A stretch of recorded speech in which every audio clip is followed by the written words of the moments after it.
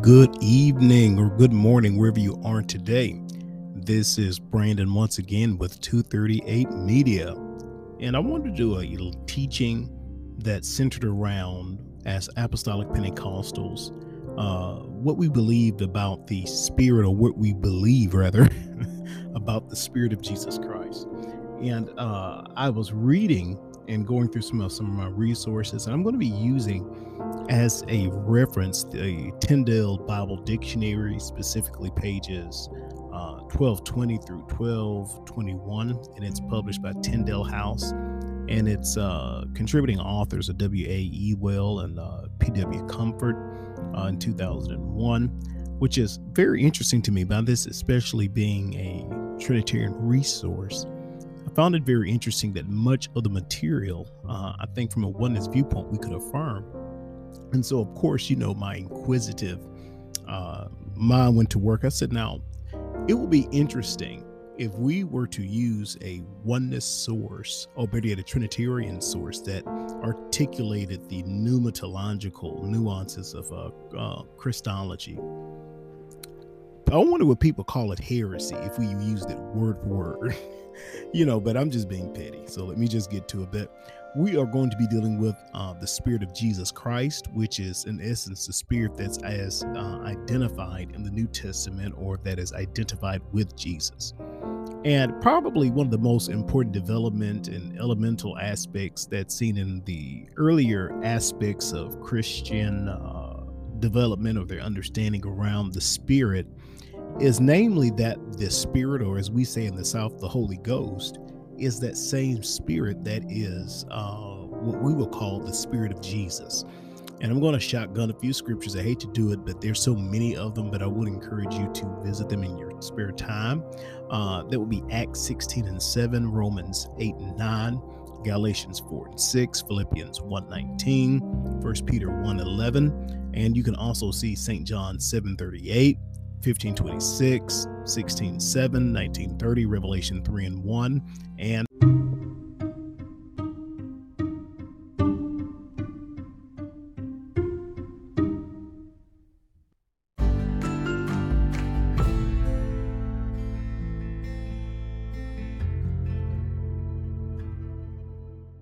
five, 6.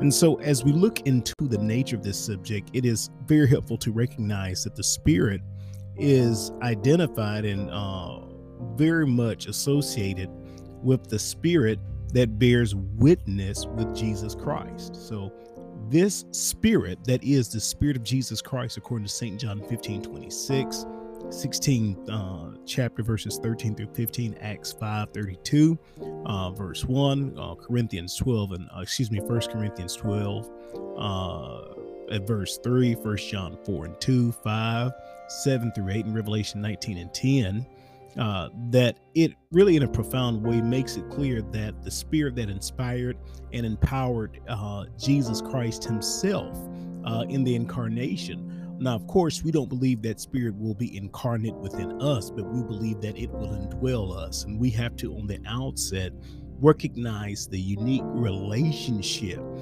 that same Spirit, as the Bible says, that raised Jesus from the dead, that if he dwells in you, it will also quicken your mortal bodies.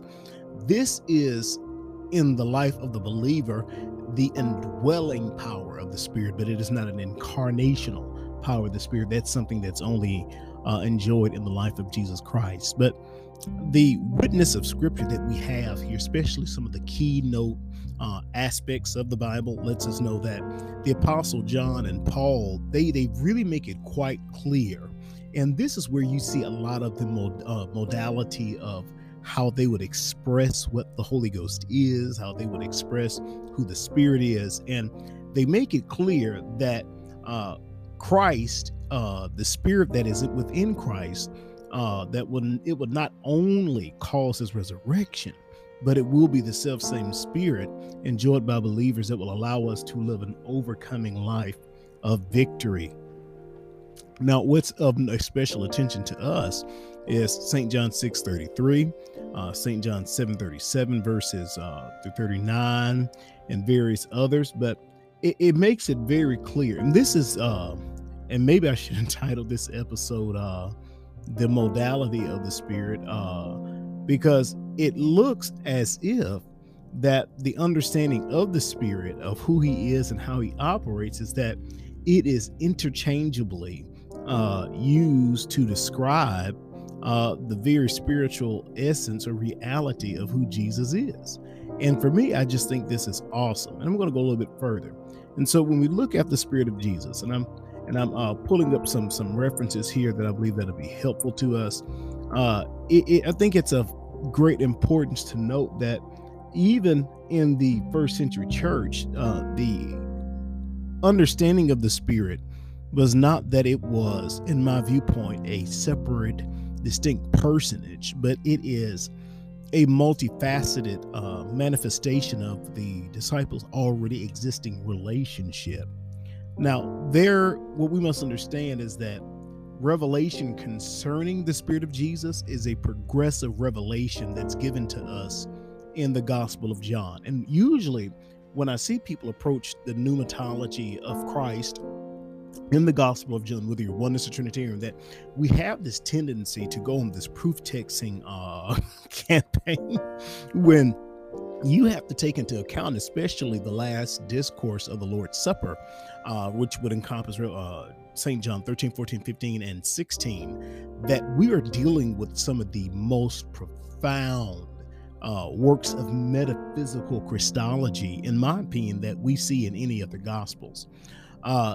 John, as you will notice in his work, does not tell us from the beginning that people could not actually receive eternal life until the hour of Christ's glorification. He kind of feeds us into it. But throughout the gospel, we see through John's account, Jesus declares to various peoples that he can give them eternal life if they would believe on them. He goes on to a step further. And to me, when you see just the modality or the many faceted manifestations, the modalistic language that the Lord uses, he promises them the water of life, that he would give them the water of life. He that believeth on me, as the scriptures have said, out of his belly shall flow rivers of living water. But in the same book, he is also the bread of life. In the same book, he is the light of life. But notice, they could not partake of any of these things until after his death. What is the scripture trying to teach us? That these are only mere expressions of the relationship that will continue to develop in their already existing relationship in what Hebrews calls the days of his flesh. And as a foretaste or a sample during his life, they could receive the Lord's words, which he let us know in St. John 6 and 33, were of themselves of spirit and life. But it would not be until the Spirit would become available that all believers could actually become the recipients of the divine eternal life. And so after we look at the Lord's discourse in St. John 6, Jesus said, "It is the Spirit that gives life, and the flesh profits nothing." Now notice that's at verse 63. In the flesh, Jesus could not give them the bread of life, but when the Spirit became available, they could have that life he talked about. Again, Jesus offered the water of life, even life flowing like rivers of living water, to the Jews assembled at the Feast of Tabernacles. He told them to come and to drink of them. Now notice, he is telling them, the Bible tells us, hallelujah, in one instance that he spake of the Holy Ghost, which they who would believe on them would receive. But where is he telling us that this water is going to flow from? Where is he telling us that the Spirit is going to be given? He said that it's going to flow like rivers, that he that believeth on me, as the Spirit have said, out of his belly shall flow rivers of living water. He told them to come and to drink of him. Now notice, he's still speaking prophetically, but no one could then and there come and drink of him. Why? St. John 7 and 39. But this he spake concerning the Spirit, for the Spirit was not yet, because Jesus was not yet glorified. What are you trying to say? Does this mean that Jesus have to go through some supernatural metaphysical ordeal? What the writer is trying to communicate to us in essence is that there is something that takes place post the resurrection of the Lord, that would allow the Spirit to be given to believers all over the world. And so it is after Jesus has been glorified through the resurrection, through the time that he prophesied, and he said, destroy this temple, and in 3 days, guess what? I will raise it up. But notice, he said the Father would raise it up. I'm not going to go on it. But the Spirit of the glorified Jesus would be available for people to drink. St. John 6, Jesus offered himself as the bread of life to be eaten by people. St. John 7, he offered himself as the water of life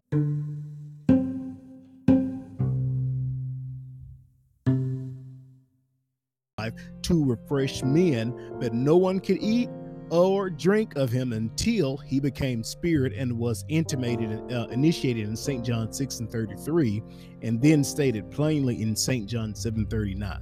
So as we see here, there is not a change of the divine nature, but there is a metamorphosis of the human nature in its glorified state that now allows the free-flowing, omnipresent spirit that was incarnate in the true man, Jesus Christ, to be given to all believers. I believe it's in one portion of scripture, and it's evading my mind at this moment, but it's saying that the Lord is that spirit. Now, it's in Corinthians. Some would try to say, well, it's not really saying that it's that the Lord really is that spirit, but what it's really just saying is that no. And let me see if I can find that verse, because I believe this is really helpful as we are trying to understand the deeper things of God, because one thing is for certain is that he's made these resources free to us, and we have to take advantage of them. So let me see if I can pull that spirit, the spirit. Let me pull the spirit up, pull that scripture up that makes it clear that where the Spirit of the Lord is, there is liberty. And I'm going to that text right now, and maybe some of you can have it a little bit before I do, but let me pull it up here. Where the Spirit of the Lord is, there is liberty. Let me see.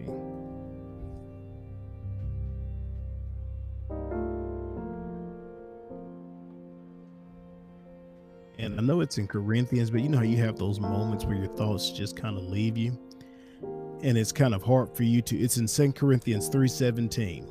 Now this is fascinating, because he's given the analogy.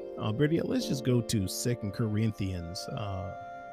Let's just start with the whole 2 Corinthians 3. Let me see if I can pull that up, because I think that's going to be beneficial. We're going to go to 2 Corinthians 3, because this is profound. And I was actually reading some church history and from Jaroslav Pelikan that made it very clear that in the early church, the Spirit of Jesus was used interchangeably with the Holy Ghost, or Jesus was seen as an interchangeable expression of the Spirit that now dwells in believers.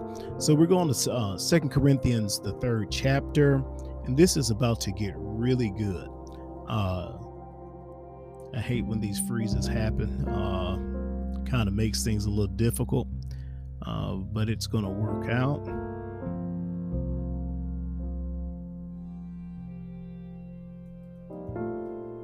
Let's see here. 2 Corinthians, the 3rd chapter.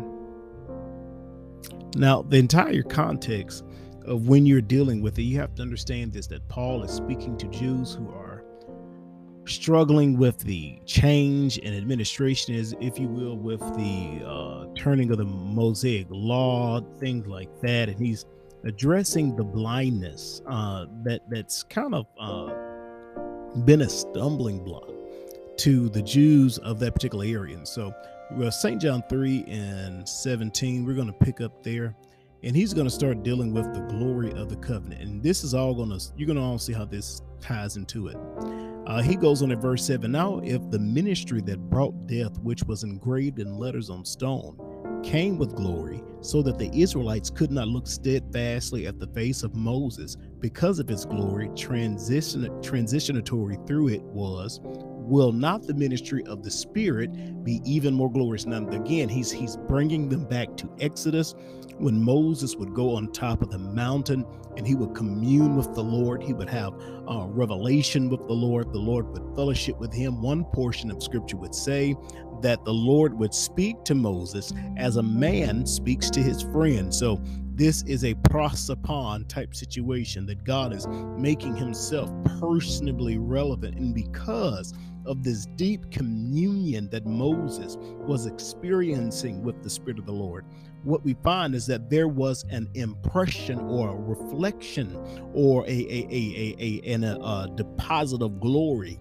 that was seen upon Moses, so much to the extent that when Moses would come back down from communing with the Lord, the glory of God would so overshadow Moses and be so apparently glorious upon his visage that Moses would have to take a veil and literally put it over his face, because those who were not exposed to the glory, those who could not handle the glory of God, were not able to commune with him because it was just too much. I remember one church mother was, they just too much. They just couldn't handle it. And so this is the context that the writer of Corinthians is bringing to base. For what was glorious has no glory now in comparison with the surpassing glory. What he is bringing us to understand, that what Moses had was great, but it was a fading glory, because after a while that glory would dissipate. But not this glory, hallelujah to his name, that we have in this current dispensation, because this glory doesn't dissipate. This glory, it continues to reside among those who have received the Spirit. And if what was transitory came with glory, how much greater is the glory of that which lasts? Therefore, since we have such a hope, we are very bold. We are not like Moses, who would put a veil over his face to prevent the Israelites from seeing the end of what was passing away. But their minds were made dull, for to this day the same veil remains when the old covenant is read. It has not been removed, because only in Christ is it taken away. Now notice this. Notice what Paul is bringing to place. The only way that this veil can be taken away is if it is in Jesus Christ. Verse 15, even to this day, when Moses is read, a veil covers their hearts. Oh, praise God. Now notice, the heart is the inward man. It is the true reality of the man. It is the place of the hypostasis of that man, the underlying reality. But when anyone turns to, now notice, the Lord, the veil is taken away. Dear friends, the one they're turning to, who is the Lord, is Jesus Christ.